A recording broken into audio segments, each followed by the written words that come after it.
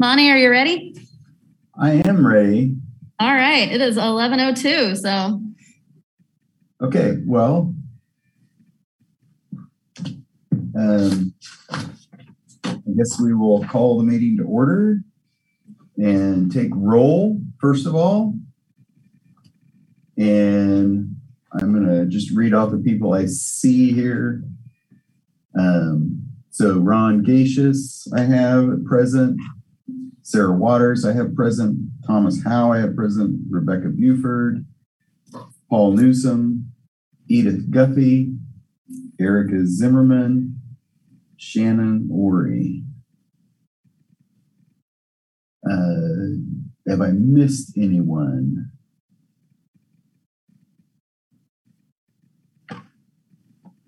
Erica Zimmerman. Yeah, I thought I said your name, Erica Zimmerman, maybe. Okay. All right. So we do have a quorum. That's 1, 2, 3, 4, 5, 6, 7, 8, 9. Monty Sokup, obviously, as well. I'm Monty Sokup, chair of the committee. We'll call the meeting to order. Danny, would you mind reading the opening statement, and then we'll open it up for public comment if we have Sure.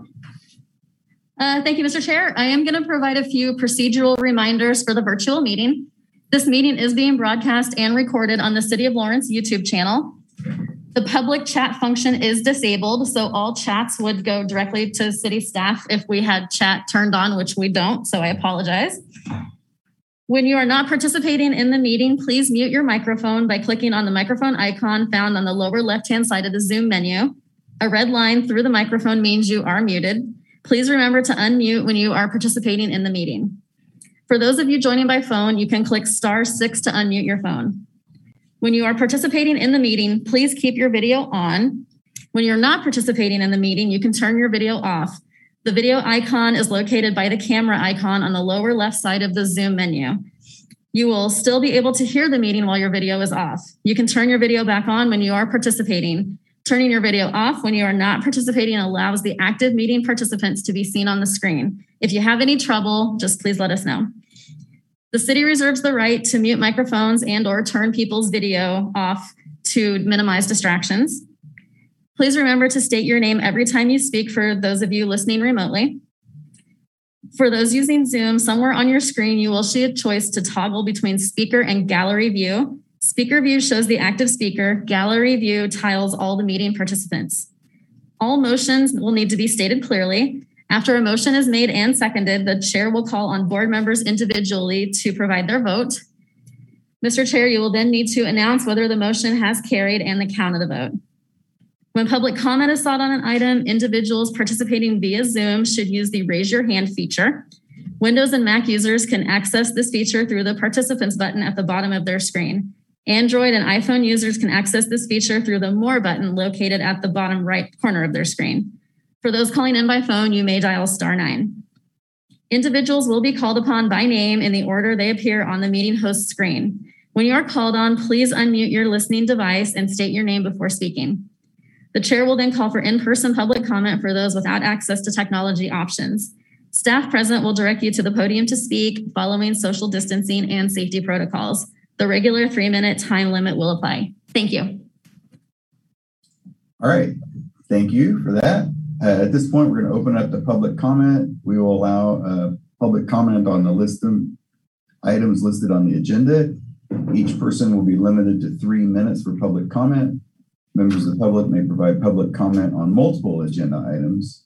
General public comment on items or issues that are not scheduled to be on the agenda may be made after all regular business of the board has been conducted. Each person will be limited to 3 minutes for general public comment. Do we have anyone present or anyone raising their hand for public comment?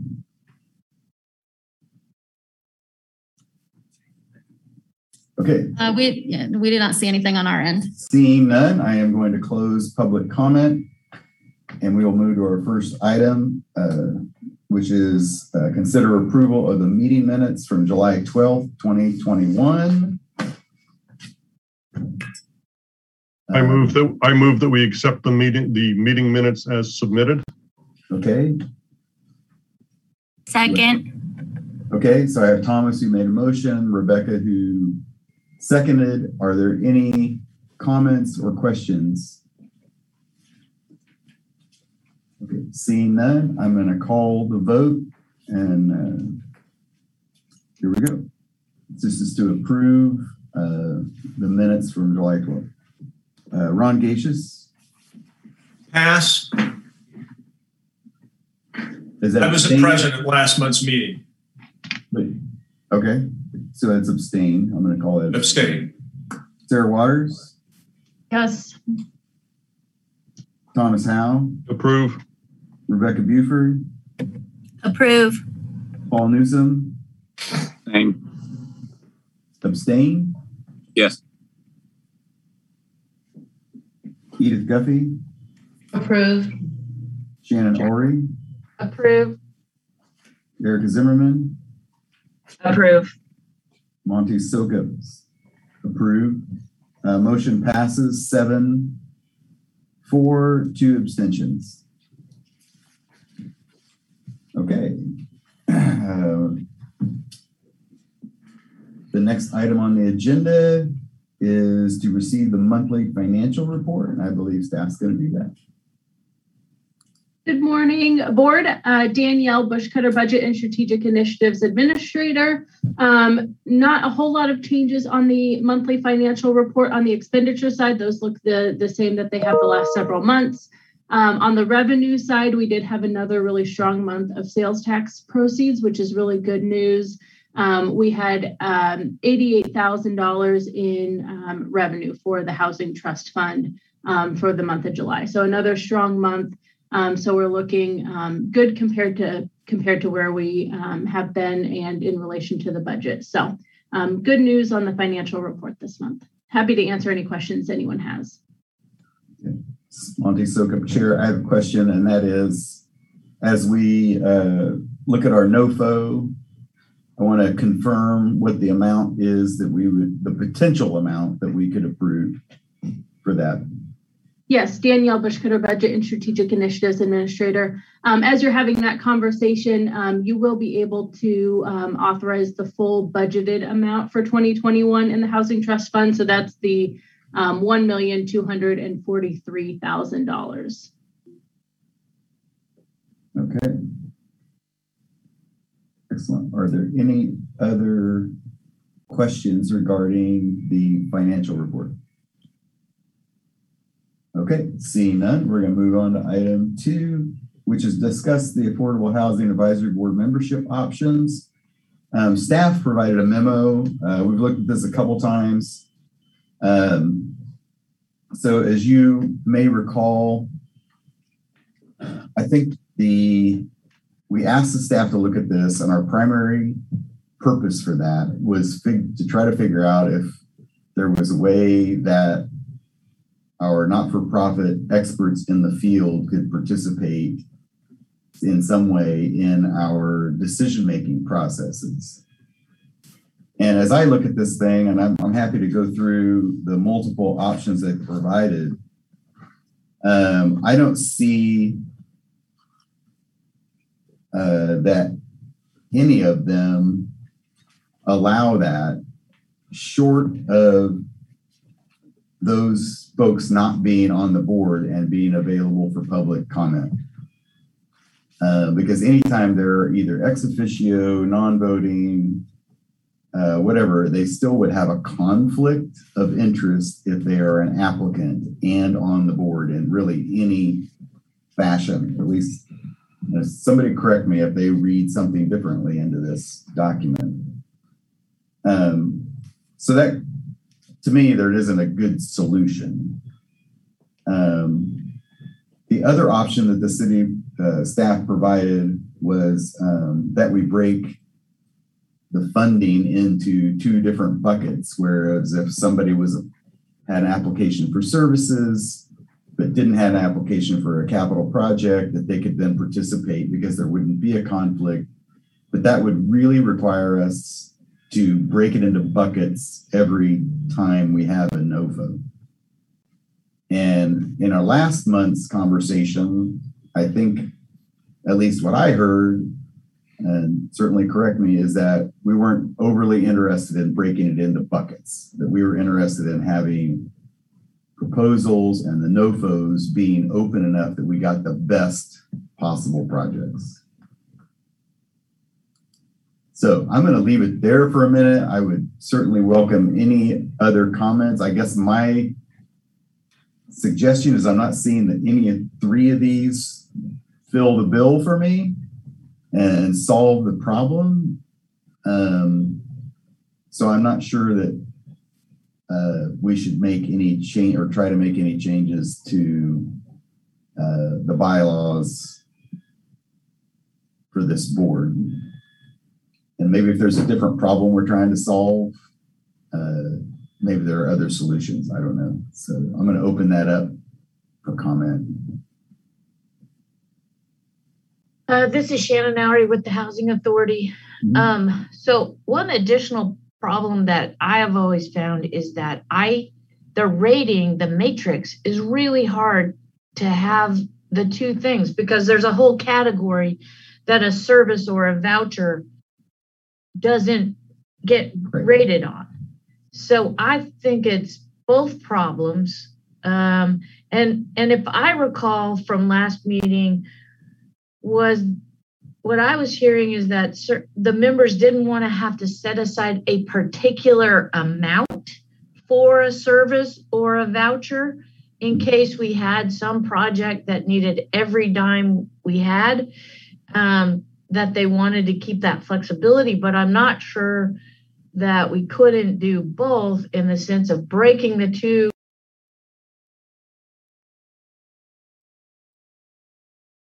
With either of those choices to not make an award.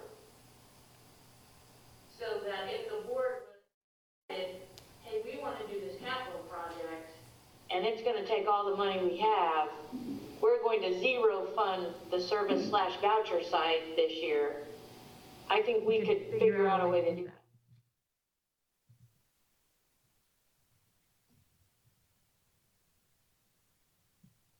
Okay. Go ahead, Edith. Recording in progress. This is Edith Guppy, and that's an interesting conversation that we could have, but I think that's a different conversation than the board composition. And I would say, Monty, that I actually agree with your assessment. I don't think that any of the options are good ones. And they don't put us in any better position than we're in now. So I don't see any advantage to changing from where we are now, quite frankly. Okay. Thank you, Edith. I think Ron had a question. I concur with Edith's statement. I think that we do have a lingering issue with conflicts, but the solutions that have been proposed, I don't think address those in any really meaningful way. And I'd rather just continue to work through the issues as we've worked through them in the past, rather than impose a change that really doesn't provide any advantage. Okay, this is Monty, SOCP chair.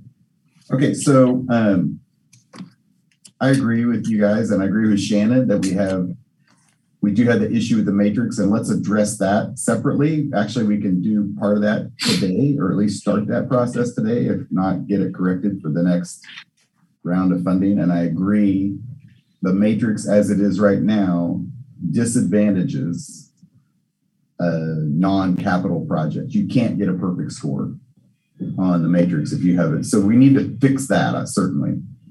So unless anybody has any other comments, we're not going to take a vote, but I'd like to get consensus. So I'm going to call roll that the consensus on this agenda item is that we are not going to make a change. I don't think it requires a vote, but I'm going to call the roll just so make sure everybody has a chance to not consent. I don't know if that's the right word, but okay, Ron. Just say agreed if you agree with not making a change. I agree with not making a change. Okay. Sarah Waters? I agree with that as well. Thomas Howe, Yeah, I agree. Rebecca, Agree. Paul, Agree. Edith, Agree. Shannon. I agree that none of these three, but I disagree that we don't need a change. Okay. Erica, Agree. Monty, agreed. Okay, so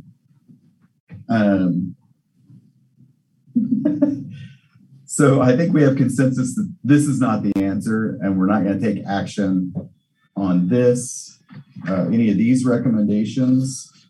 We certainly could continue a little bit of conversation on membership if we feel like we need to.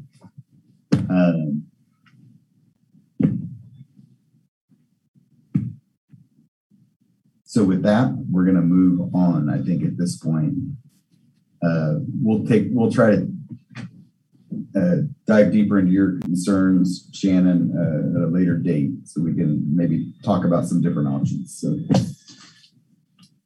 okay, we're moving into review and discuss the 2021 Affordable Housing Trust Fund Notice of Funding Opportunities.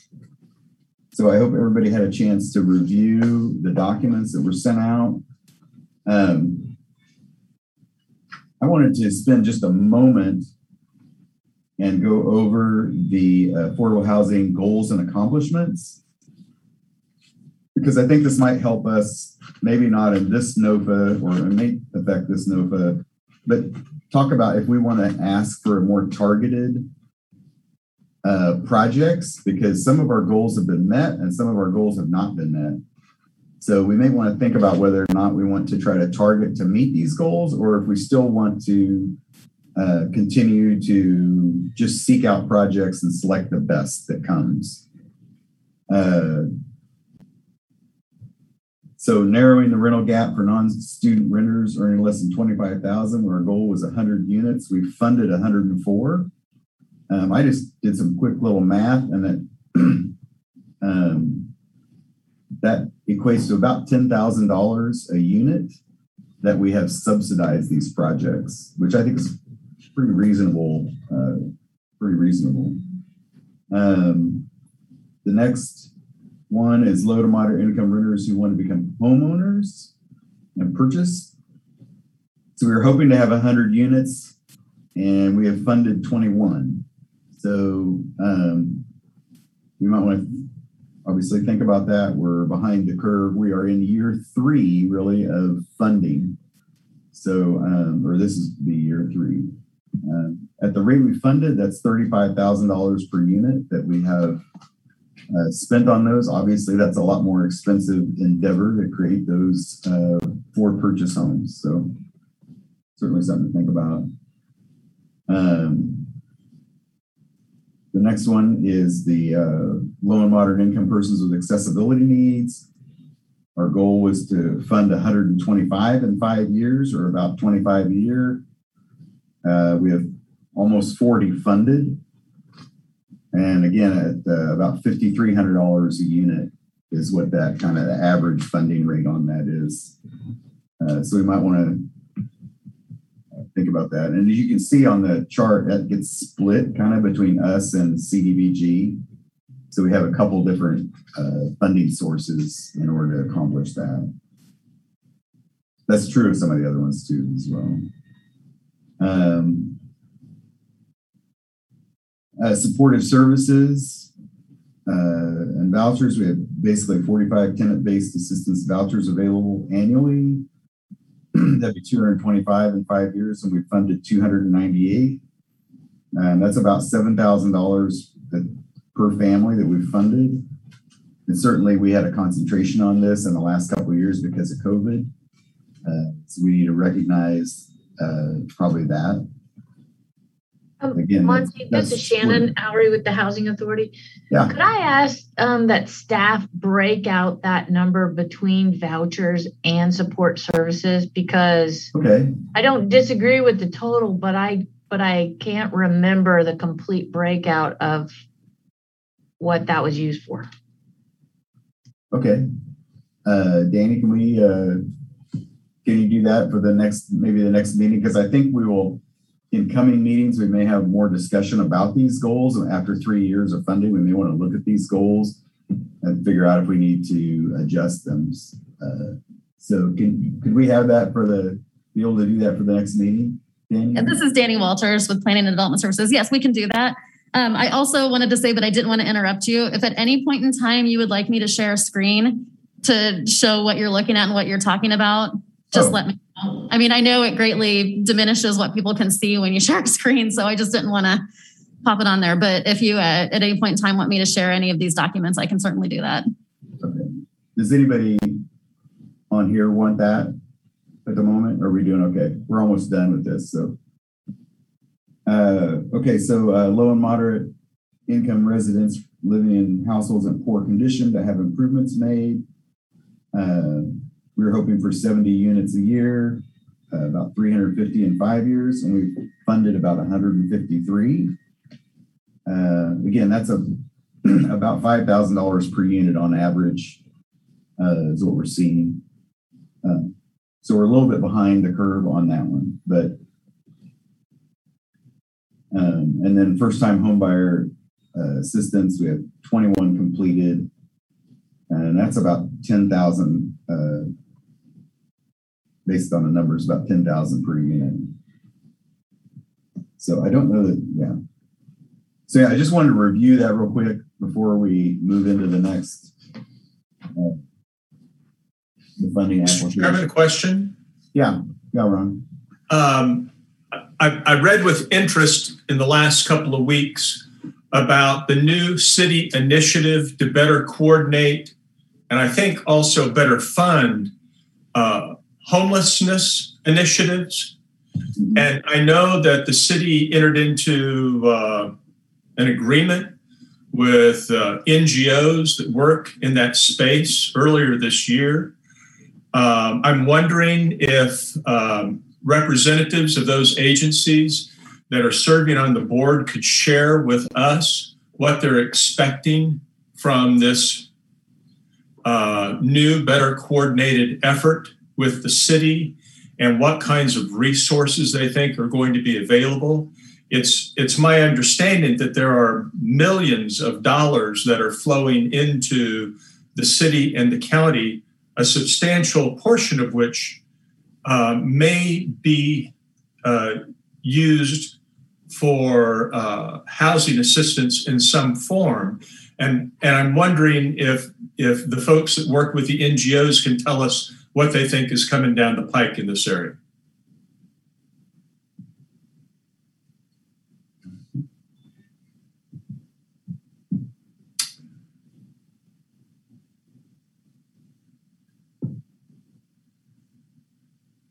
So this is Monty Secretary. Do we know who's working with the NGOs?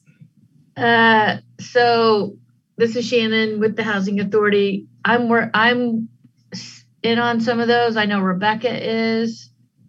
There's kind of two tracks. There's some KDADS funding that is happening primarily starting with the county on a pilot project.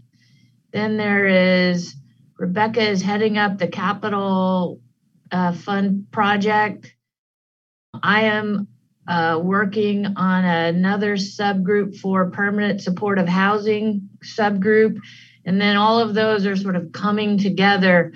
Right now, we don't actually, other than the KDADS project, we don't have any idea of the amount of funding that's coming. And so the preliminary work is about, can we identify projects and areas of need for homelessness and housing and supported housing, and be ready to go with some projects once we do know what the money is.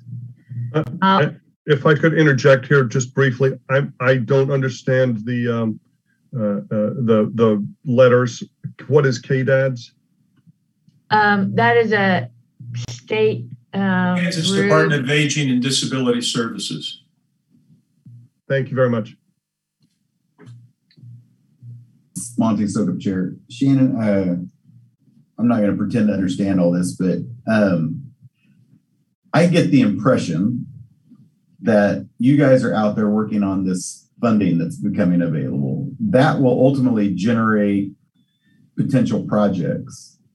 And then those, as it relates to this committee, would those projects then potentially come to and respond to the NOFO and ask for additional funding from this group? Is that how our relationship would work? Or is there something else that this group should be doing in relationship to those funds? We raised that at the last Zoom meeting we had with Brandon McGuire, who is from the city is kind of spearheading that. And he was saying he thinks that would, I don't think it will be the same NOFA for the housing trust funds because it's going to be a different bucket of money, but they may still come to this board to make recommendations to the city commission. But I'm going to defer to city staff on that. That was just what he said in the last meeting we had. Recording in progress. This is Danny Walters. I can speak just a little bit to it. Like Shannon said, there's a whole lot we don't know yet. We do know that there's money coming. We do know that there's money coming to several sources, including directly to the city from the home program, which is one that you guys actually do look at and allocate. Okay. We are not anticipating seeing the regulations and what we can use that money for, at least for several months. So I don't know that it would impact this particular funding, NOFO, just because of the timing. I don't know that if something came out with the regulations and we kind of knew as a city how that was going to be focused, that there would be enough time to put an application together for this. I could be wrong, but that's just how the timing looks right now. As Shannon said, there are several of us that are in a lot of meetings as everything is trying to cohesively come together with this and to make sure that we're working with the county, that we're working with the providers, that we're working within the grant money that we're expecting. So that's a real big non-answer, but we will certainly keep you guys appraised of as soon as we know dates, as soon as we know processes, as soon as we know. But that coordination is most definitely happening right now in a lot of different spaces. So. Okay, this is Monty Sukup, Chair. Thank you, Danny and Shannon. Are there any other questions on that? And if not, we'll move on. Okay, so in your packet was the trust fund application draft. And I think for the most part, I mean, I read through that and if somebody has read that and has changes, certainly we should address that. But I think more importantly, we should move to the NOFO because the application really will change. Staff will modify the application based on what we put in the NOFO. So does anybody have any direct comments on the application draft? Going once? Twice, 3 times? Okay. Mr. Chairman, was there any final determination from the discussion that was held at last month's meeting regarding any changes in the NOFO, what we were requesting of applicants in the area of identifying like minority board members or more minority leaders? I don't recall what I saw last night. Was there a specific change that was made in that area? There were some changes. I think they're reflected in the NOFO, and we can certainly go over that. They're also reflected in the application. There are 3 specific, I believe it's 3, I'm going from memory, questions about minority involvement at multiple levels and how the project impacts those and implicit bias and all that. There's quite a bit. There's 3 pretty significant questions in the application regarding that. So yeah, I see a specific criteria has been added Mhm. that directs us to look at their responses to racial equity impact analysis. Right. Okay. And the questions in the application relate to that specifically. And it's, if I recall, it's about maximum like 500 word response, something like that. There were 3 significant questions in there. Okay. Okay, so with that, I'm going to move on to the NOFO because we have some specific things we have to determine in the NOFO moving forward. So in the right at the very beginning, the first thing we need to determine is how much we want to put up as is available, making awards up to, and again, this is up to, so we don't have to do all of that. I think the only questions there are, do we want to use, $1.2 million approximately? Or is there any reason to hold anything in reserve? The only reason I can think of anything that would be held in reserve would be as if some of this other funding became available and there was some off request that was needed. But I think that, to me, sounds fairly slim chance. Yeah, go ahead, Ron. Mr. Chairman, can we ask staff what large projects or LIHTC projects they may know of that are, in our imminent future, expect to see moved forward in the next year or two? Sure.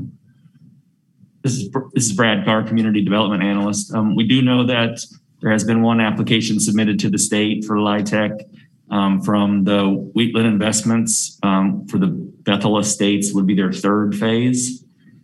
That probably will be several years out before the state gets to that, but that's kind of why there is that suggestion of contingencies. In the past, as you know, you've had those off-cycle applications come to you, whether it be for a LIHTC project or for in an emergency situation. There was even one. And so if you have some funding still in the pot and hasn't been allocated, those would be available to address those situations. So this is Monty, Chair. Just a second, Ron, I'll get you. What is the likelihood that there'd be a situation where we would need to do something more than annually? I mean, does one of those LIHTC thing come up? Is that something we'd have to respond to?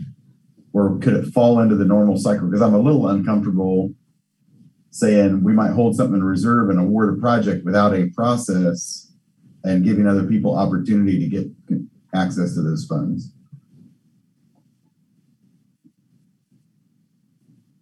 So I guess what's the likelihood that a situation like that would occur?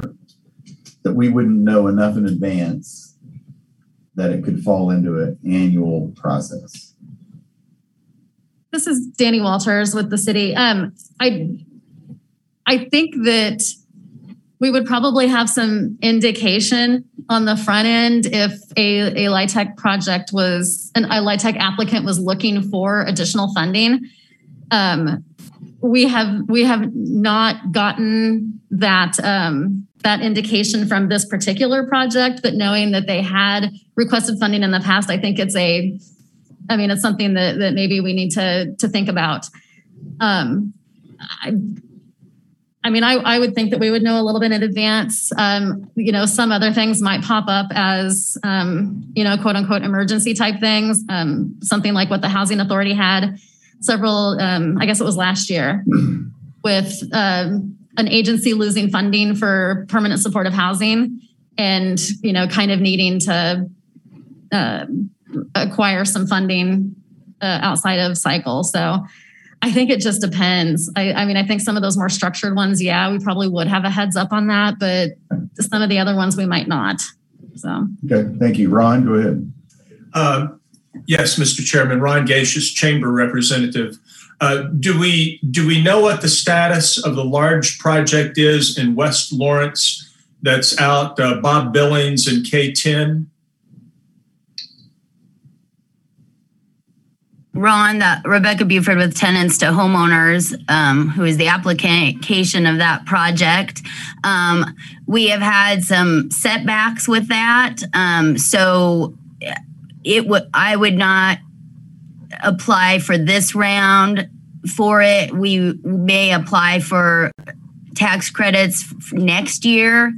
And then we would probably apply afterwards. So next year's trust fund, if we knew we had that.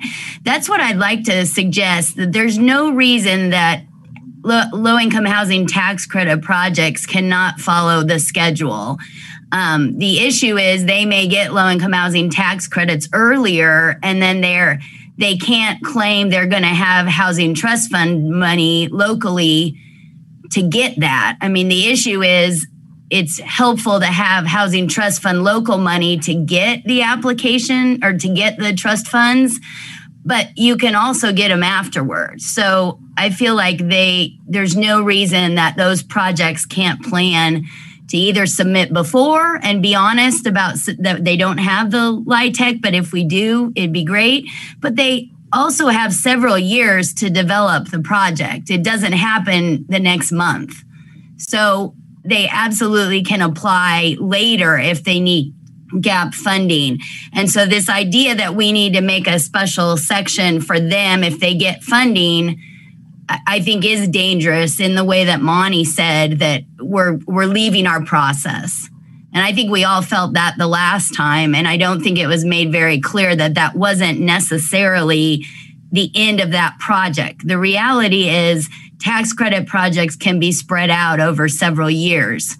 And the state will often work with us for years to get that. They're big developments. They take several years to build.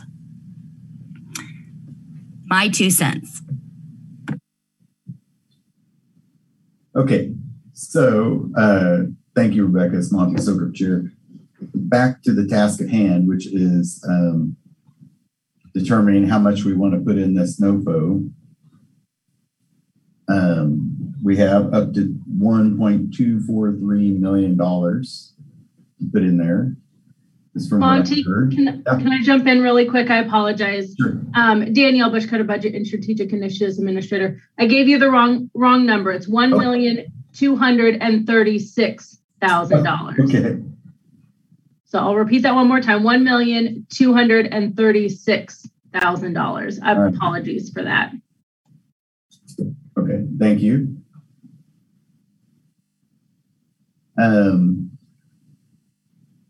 Do I have any suggestions? Do you want me to make a suggestion?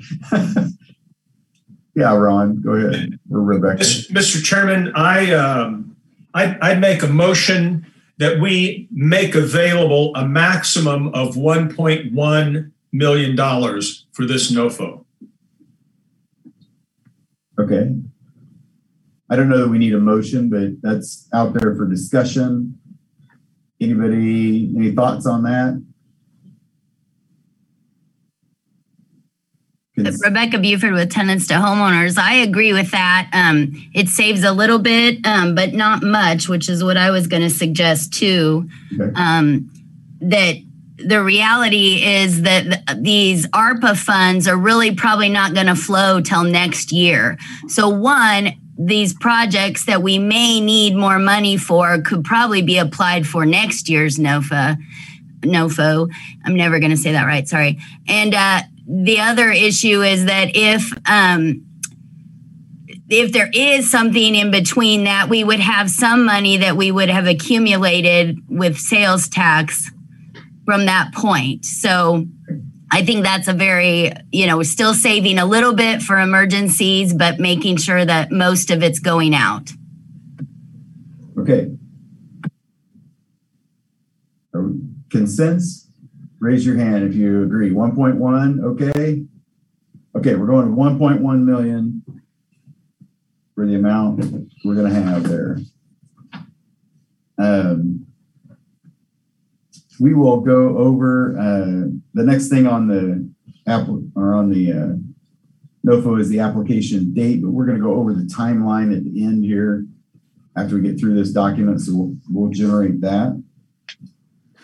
I'm just going over a couple things we kind of went over quickly at the end of our last meeting because we kind of ran out of time. So I'm just making sure we're all on the same page here. Applications will have 5-minute presentation, and there'll be 5 additional minutes for questions. So the application, presentation, and questions will be 10 minutes per applicant. We good with that? That's significant change from last time. Okay.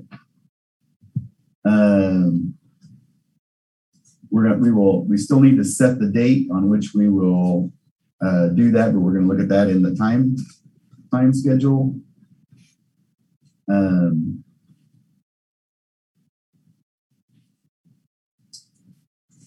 I have one change in the language on the award and recommendations.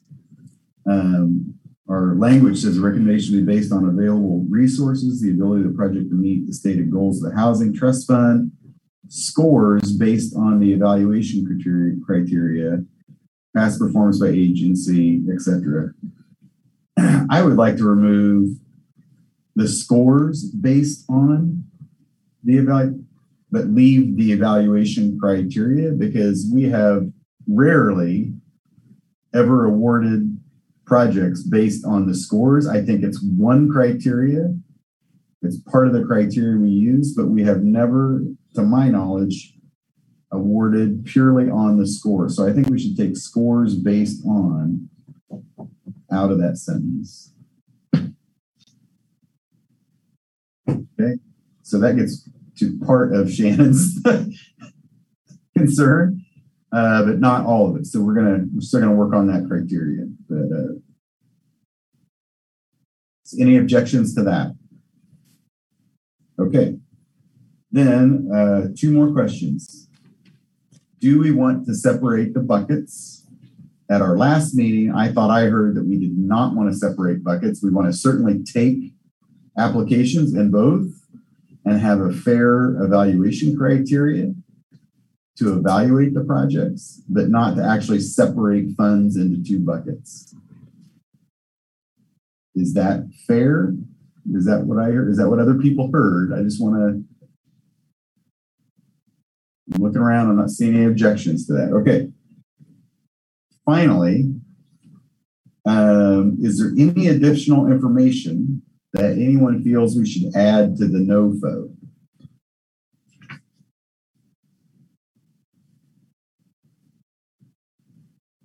Okay, I think I have one more question. Sorry, I lied to you for just a second there.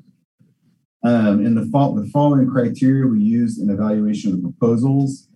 Item 10 is, how will the project address the impact of COVID-19 on the community?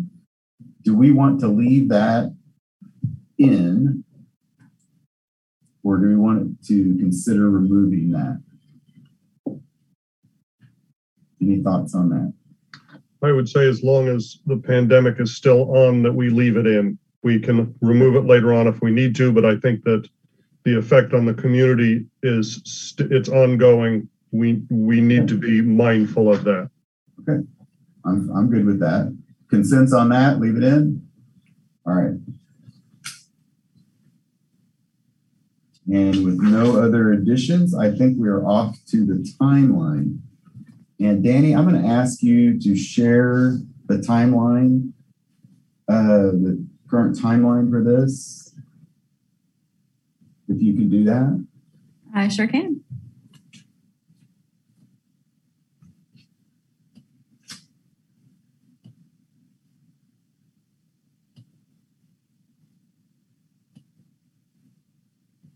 Because this will set the dates on which that we'll use in the NOFO that we skipped over. So we're obviously reviewing the documents.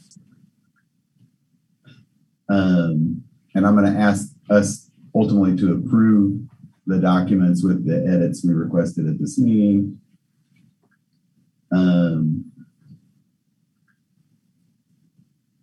Approves draft NOFO documents. So at the September 13th meeting, we'll approve those to go to the commission on the 21st of September. The NOFA was released on September 22 with applications due November 1st. That gives them about 5 weeks. And you may recall from the schedule we looked at last month, we only gave them about 3 weeks. So we kind of changed a few things and sped that up. We'll get those documents, have the presentations in November. We need to talk about that a little bit. We could have that at our normal November meeting, and we could extend the time a little bit, depending on the number of applications. It may take more than 2 hours.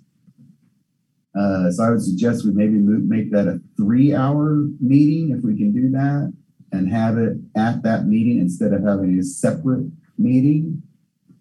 Is that any thumbs up on that? Then we'll plan on that. Hearing no objections, we'll plan on having the presentations at the normal November meeting, and with some time to talk about them after. We kind of move, that gives us a little more time over the break to do your evaluation, but the scores would be due to staff on December 1st. So that gives you the week after Thanksgiving to get that done. We make the recommendations at our December 13th meeting. Does that timeline look acceptable to everybody? Any comments on that? Okay. I've got a question. Paul? Yeah, Paul. Paul Newsom, Lawrence Home Builders. I guess just to take one step back, I'm just not following on if we're going to go through the scoring matrix, a deadline for scores. I don't quite follow why we would take that out of the recommendation process, even though it might not be the end factor. Why would we? Maybe I misunderstood something. Why would we take out the scores as part of our recommendation process? So I'm not saying we're going to take this. I wasn't recommending we take the scores out, just that we're not going to make a decision based only on the scores. Because we have never awarded, those projects based solely on those scores. And I think it's misleading in the NOFO. That's just we're still going to use the scores as a factor, just like we use, I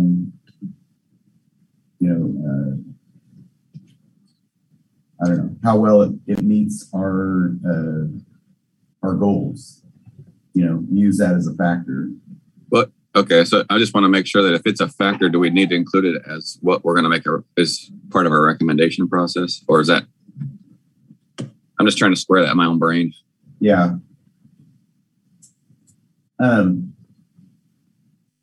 Monty, this is Danny Walters with the City of Lawrence. Would it help if maybe we in between this meeting and the next meeting worked on some different language, that instead of it saying specifically the scores will be utilized, that maybe we I don't know, discussion of matrix or discussion of project outcomes or something like that, to maybe speak to the scoring matrix, but not call it out as the score specifically that's going to drive the discussion? That would be helpful, I think. Okay, we can do that. So I think we can, if we're in agreement on the timeline, we can pull that down.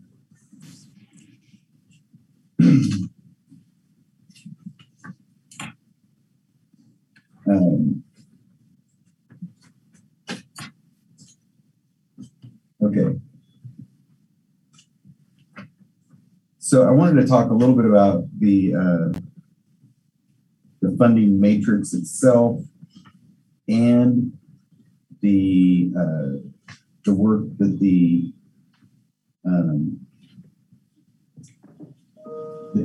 I can't think of what they call it or what we're calling it, but it's the work that the staff does to kind of put together key facts like the leverage ratio and the AMI being served. They kind of do this short fact sheet. They probably don't think it's short because there's quite a few items on it, but they put together this fact sheet for us, and then we also have the matrix. And one of the things that causes me heartache about that is the leverage, which the staff calculates, but then gets included as part of my own personal score. I had nothing to do with how that got calculated. So I'm wondering if the leverage piece, and maybe this gets to some of Shannon's question, the leverage piece goes over to the fact sheet, because it's not really a judgment call, it's a mathematical calculation. So it should really be a fact and be used that way. And then the matrix really becomes, how well does each individual feel it aligns with our goals? How well do you feel the applicant is qualified? And then how you feel about the financial capacity and the likelihood the project will be completed. And those are really things that are more judgment based, and I think fall more into the realm of what our role is. And it takes away that mathematical piece and eliminates the inability of a project to get the maximum score. So I'm going to suggest that minor change today to help start on that conversation. I'm certainly open to other ideas on the matrix. One thing we might think about is the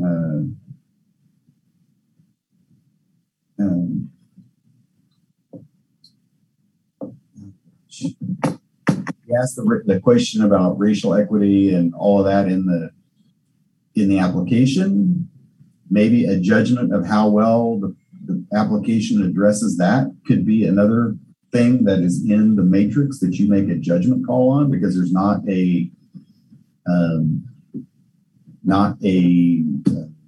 mathematical way to calculate it. That's something that's a judgment.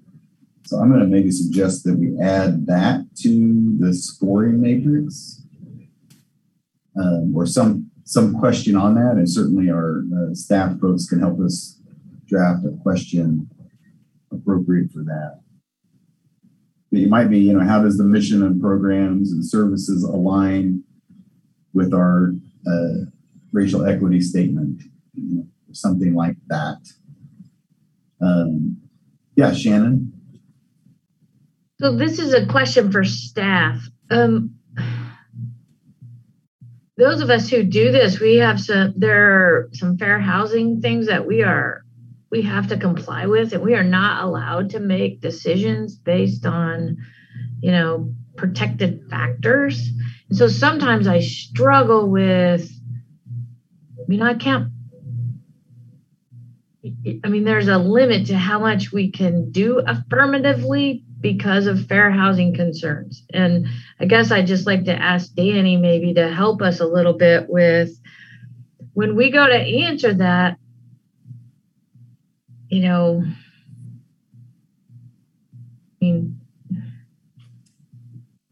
honestly, the best I can say is that our waiting lists are open to everybody, and they come in on their date that they apply, and we house them strictly from that list. It doesn't matter, right? And so I get kind of hung up a little bit and concerned about having to be like, exactly how to respond to that question. I don't know, Rebecca or Erica, if you have kind of similar issues.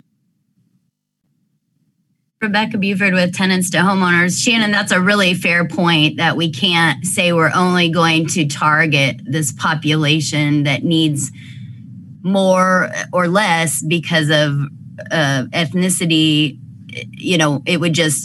We would be in big trouble with fair housing. However, I think we can answer that on, like, Shannon, you have a great multi-ethnic staff, so talking about how you make sure that equity is achieved, in the institution itself, is probably what this group is looking for, more than, affirmatively allowing, making housing available for a targeted population.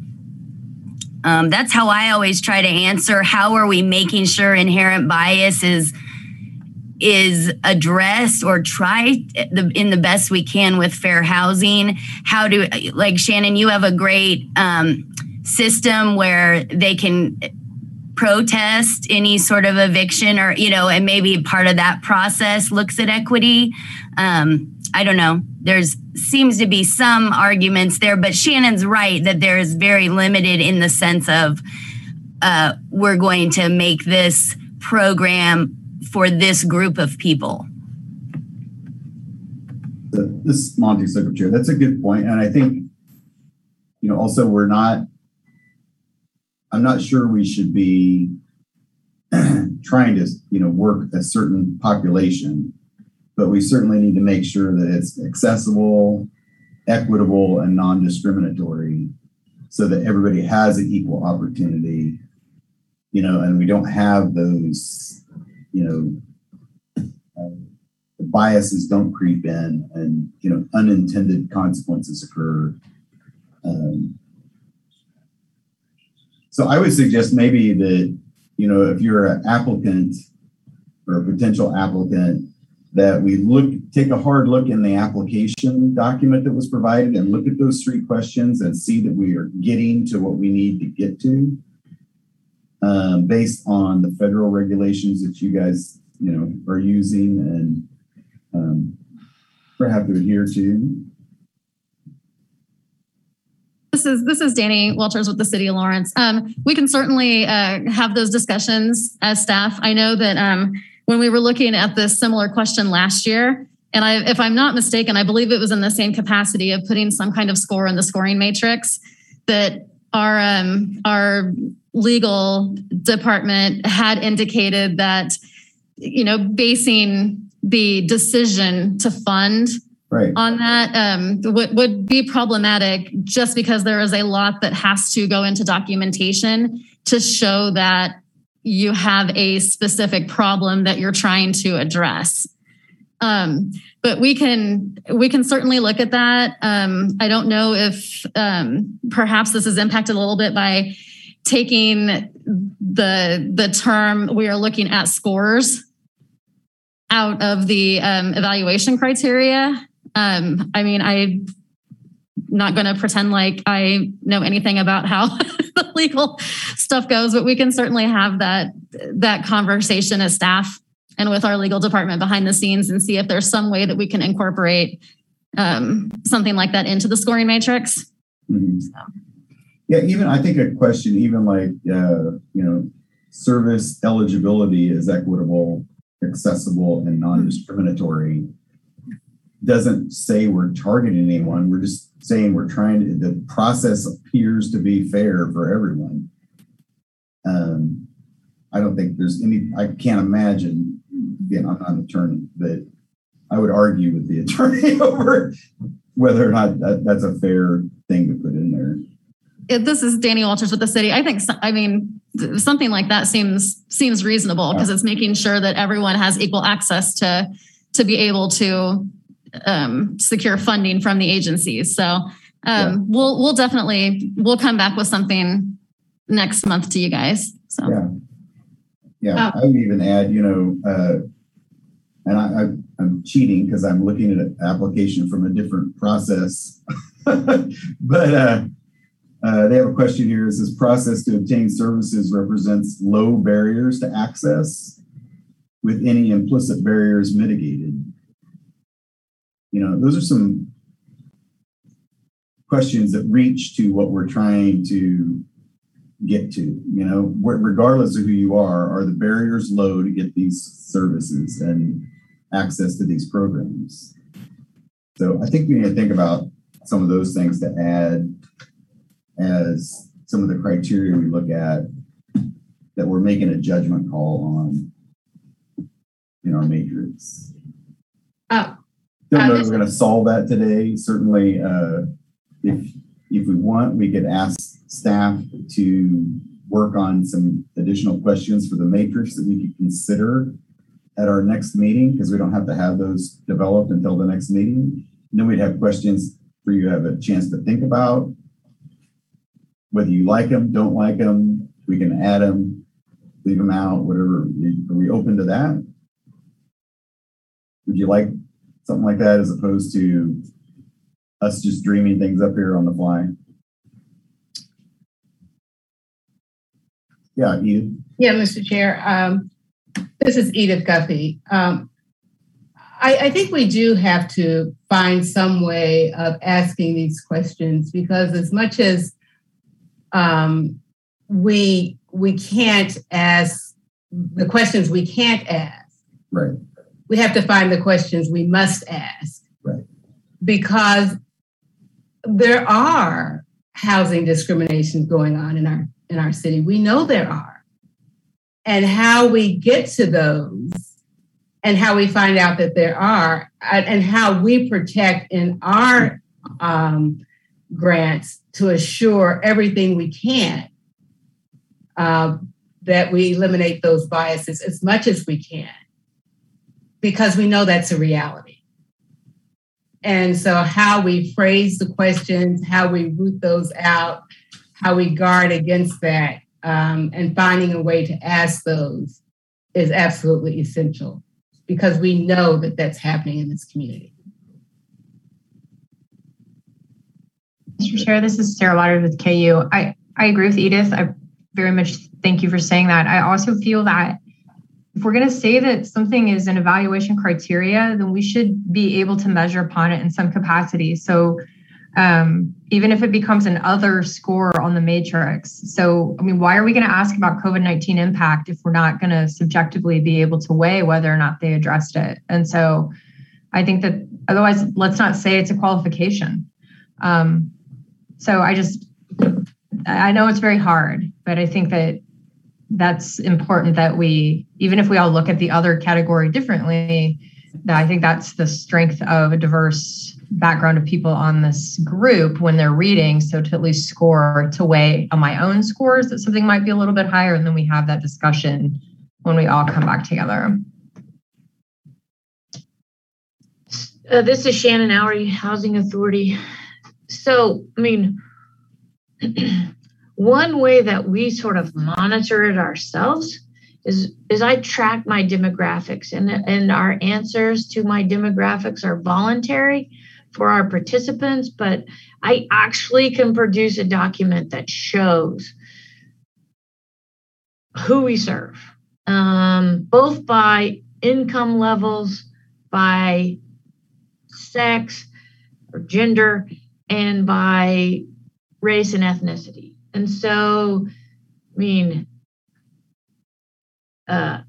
if we want that kind of thing, then we should, I mean, it could be very fair to say, show us your demographics of who you serve.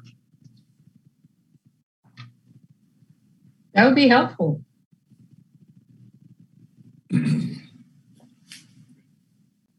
This is Danny Walters. I from the city. I will add too that we did implement in our reporting mechanism for this last amount of grants that were given through the AHAB to get that demographic information. We essentially used the same form that the agencies report to us for the federal grants to capture that information, like what Shannon's saying. So for a lot of these agencies should definitely be keeping demographics like that. And, you know, hopefully we'll be able to get some good information to you about who we're funding and who they're serving. So just as a side note there. Okay, so if we have the ability to get that data, are we including that in our NOFO application so that we're gathering that data? And when I see, sorry, Rebecca, I'm gonna pick on you. When we see tenants to homeowners listed there, we see the demographics that they serve as an organization, or if or any of the other organizations. Can we add that to our application so we actually have that as a criteria and it becomes another line on the fact sheet, if you will, of the demographic that organization serves. Okay, one last thing, then I think we'll move on unless somebody else has something. So I think we need to look closely as staff as we do this. We need to look at the following criteria. It says the following criteria be used in evaluation of proposals on the NOFO. So what I kind of heard Shannon say, or Sarah say, I'm sorry, what I heard Sarah say was, if we're going to list the criteria, it should be on our matrix, and we should put a score against that thing. So if we got 10 criteria here, for instance, COVID, we should have a criteria on our matrix for how well the thing addressed COVID. Is that fair, Sarah? Is that what I heard you say, kind of? Yes, Sarah Waters with KU. Yeah, I think so. Although I don't know if it has to each be itemized. If it could be other criteria. Again, people will look at that differently as they score. But yeah, I look for those kinds of things when I read, right. And to be able to note it somewhere, because I'll bring it up in discussion. But if other people weren't looking at it, then I think it will make our discussions more uniform if everybody knows that we've got to keep going back to goals, and you're going back to the financial, and you're going back to this and this and this, so that we're all looking at it as aligned as possible. Okay. But I could go with all of them itemized if others think that would be helpful.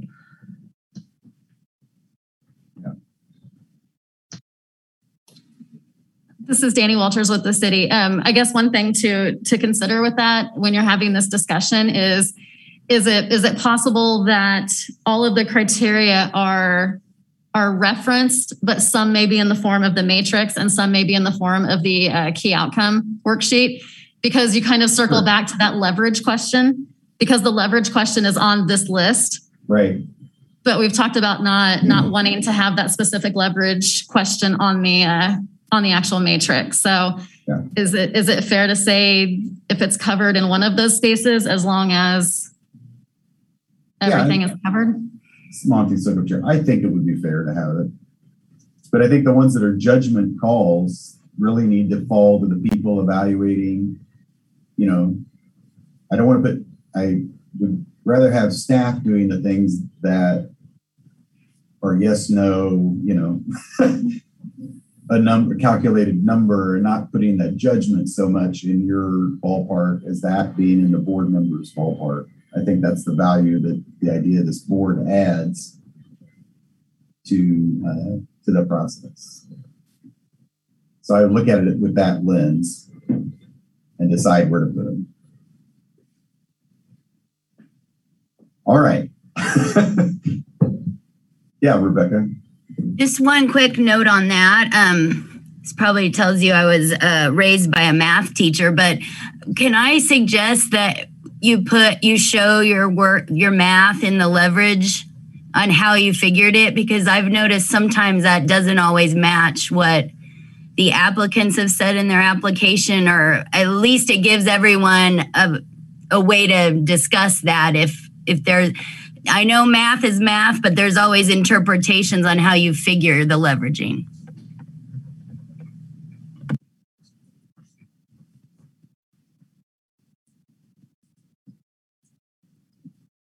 Any other comments? This is Paul with Lawrence Home Builders. Yeah. We're talking about this staff showing the math for the leverage. I thought that was right. Is that correct? That's what I understood. Okay.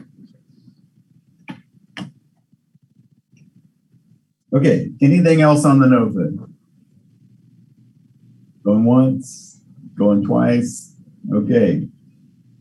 I guess at this, I don't think we have to vote on that. We're just sending the NOFA back to staff with our comments and a request to look at the matrix and fact sheet and come back to us next month with a revised matrix and fact sheet kind of formulation. And so that's where we're going. Okay. Future notice of funding opportunity timeline discussion. So, Danny, I'm giving you a workout here, but if you would bring that up. So this year we got kind of a little bit crunched on time on the NOFO. Our original timeline didn't allow really the applicants enough time. So we had to modify it and crunch a few things. And so Leah and whoever else she worked with at the city came up with a proposed timeline which moves things forward and helps us miss holidays and make sure that we have enough time in the process to give the applicants plenty of time and then coordinate, set commission dates and those kind of things. So this is the recommended timeline. So instead of starting in June or July when we started this year, we would start in April with discussing the funding priorities. Again, that would be looking at our goals and deciding, giving staff direction on the NOFA on different things that we want to do. May we'd approve those and then move on through the process. It's really just giving us more time. Are there any comments on this proposed timeline for the next funding cycle and kind of adopting this as our plan moving forward?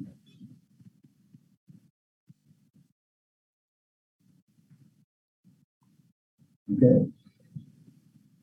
All right. If there are no comments, I saw a thumbs up from Shannon. If there are no other comments, I'm going to suggest that we adopt this. I don't think there's any motion required to do this. It's really a process.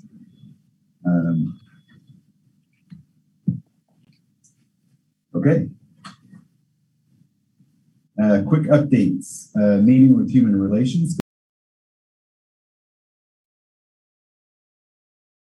A couple folks from the Human Relations Commission regarding our request to them to take up the charge on the non-discrimination of funding sources for rentals and a couple other things like that. So they are going to take that to their next meeting. They said that would probably go to what they call I might get the term wrong. A cross-cutting committee. Recording in progress. Really covers several topics that don't fit nicely into other sections of work that they have. So, but they were willing to take that on, and we're certainly not unaware of that, those kind of things in other communities. So I think that's all I have to report at this time. Are there any questions on that? I don't know that I can answer them, but okay. City identifies properties for potential housing developments, presentation in September. So that's next month. Looking forward to that. And then a public hearing for the 2020 Community Development Block Grant is all will be later this fall.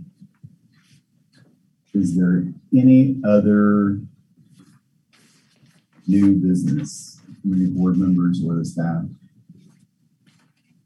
I just want to say, Madam Mr. Sheriff, this is Edith Guffey.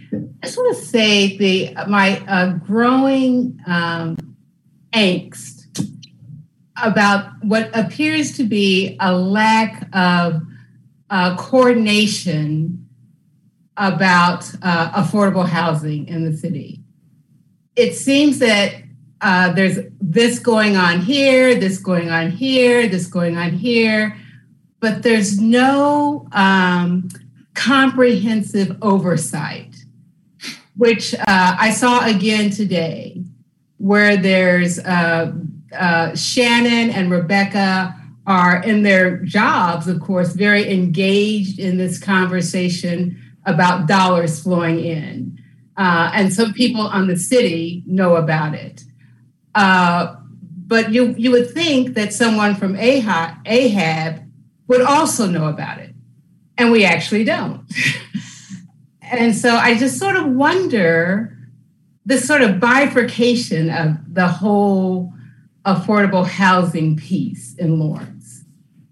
And would there ever be a time that there might be some big coordination of all of this big issue?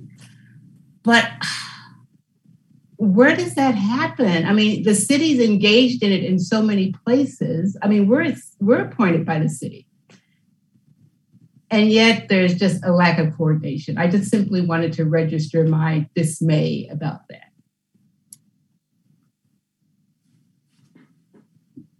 Yeah, Ron. Thank you, Edith. Go ahead, Ron.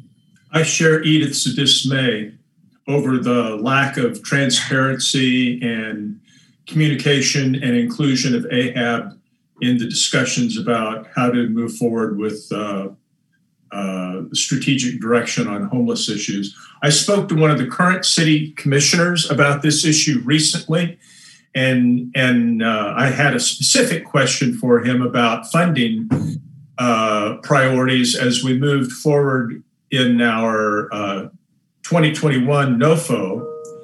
And he referred me to the resolution that the city had signed May 18th, I think it was, Resolution 7373 the city passed, that deals with working with NGOs on homeless issues. And it didn't answer my question at all. I mean, that resolution is quite comprehensive, but it's also very vague. So it didn't give me any indications as to what priorities should be. And the comment to me was, we're going to work to fulfill our obligations as they're identified in the resolution. And then I look at the resolution, I think, well, all right, good luck with that. I mean, it's, okay, so we're going to solve homeless issues, and but I've been on this board now for 3.5 years.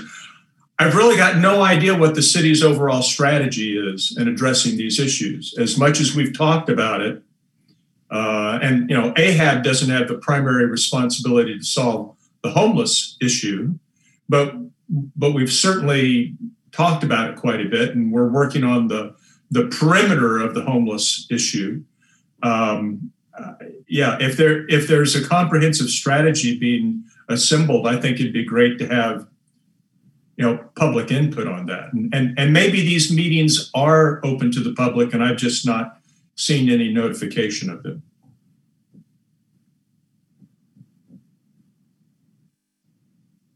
Small Chair. Thank you, Ron. Go ahead, Rebecca. Rebecca Buford with Tenants to Homeowners. I have always been frustrated with the lack of a comprehensive affordable housing plan.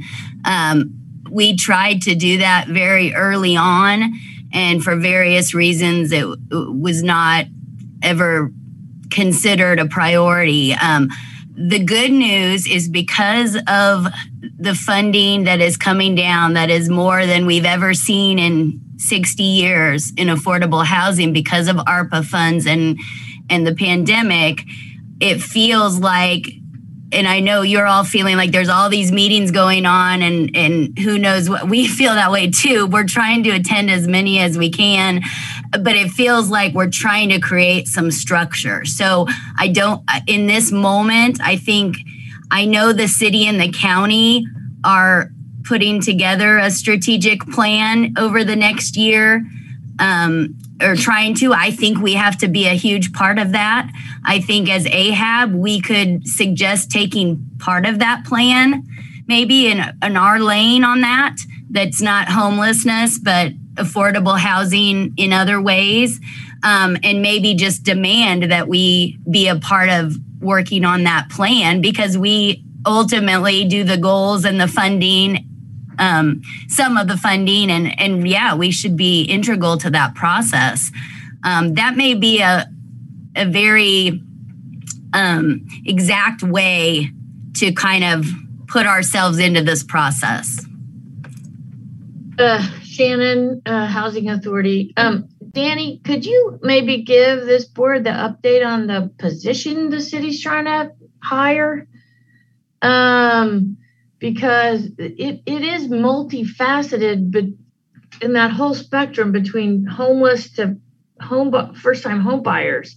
And we play in part of that, but we don't really address the emergency housing homeless piece. But and there is a ton going on. And I mean, maybe that's something that we should put on our agenda, is like sort of a update on the efforts going on, because like you just said, Rebecca and I are in we've done 1 million Zooms on this topic, on that spectrum of all the different kinds of housing. And but it's very clear that you guys aren't getting that information, and somehow we should be getting it to you. Yeah, this is Danny with the city. In the proposed budget from the city manager's office, and Ron had alluded to this earlier, that they are looking at expanding what is actually the division that Brad and I work in into this housing initiatives division.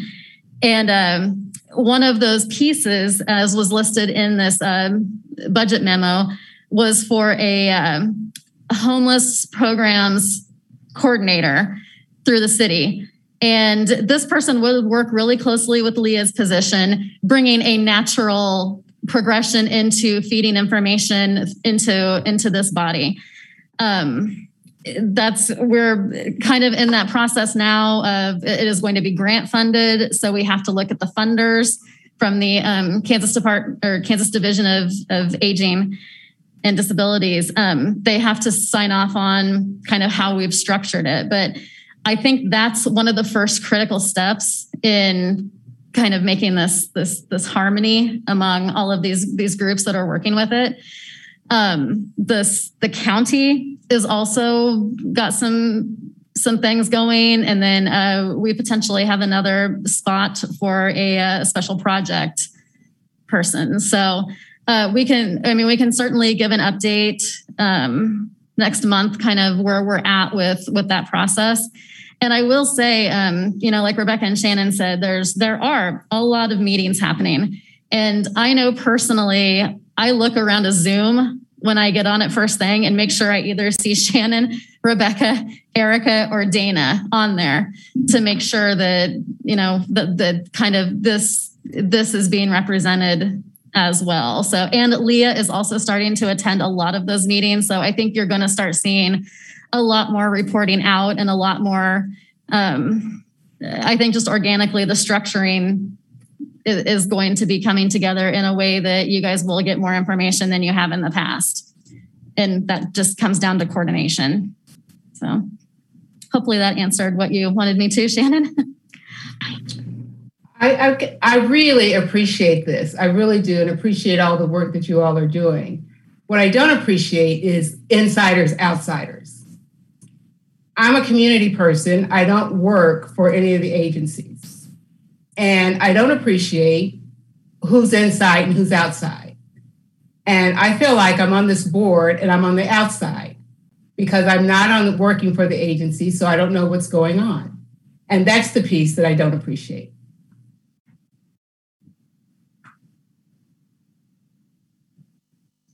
Okay, Monty Sukup, Chair.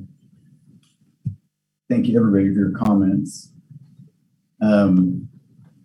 I pulled a couple things out of there that I'm going to ask if we can maybe get before, at our next meeting or before possibly. One, I think we need to have an update at this meeting from someone, I don't know who that is, on the homeless effort, of what's going on there and how that might intersect with us.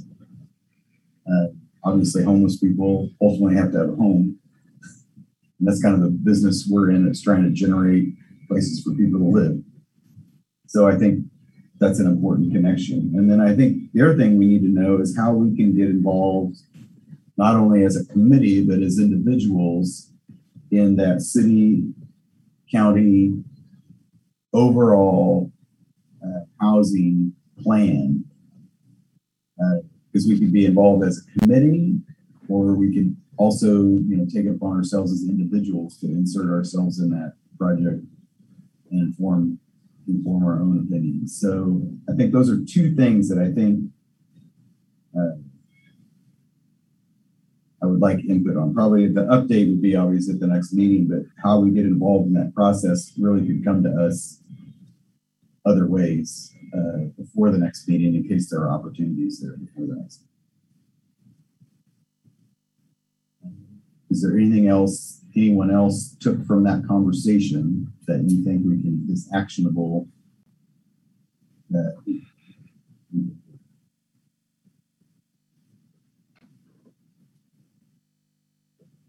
Okay, that was a good conversation. I appreciate that we had that. Certainly needed conversation. Okay, is there any other new business? Okay, seeing none. On September 13th, we have the CDBG and Home Investment Partnership Program hearing. Following meetings there are October 11th and November 8th. I think that brings us to the end of our meeting. I need a motion to adjourn. Move to adjourn. Ron moves to adjourn. Do I have a second? Second, Thomas Howe. Thomas Howe. Any discussion? I'm going to call the roll. Ron Gacious. Aye. Sarah Waters. Aye. Thomas Howe. Yep. Rebecca Buford. Aye. Paul Newsom. Aye. Edith Guthrie. Aye. Shannon Howery. Aye. Erica Zimmerman. Aye. Monty Silka. Aye. Motion passes 9-0. Thank you, everybody, for the really good discussion today. Appreciate it. We keep moving forward in the right direction. So Thank you.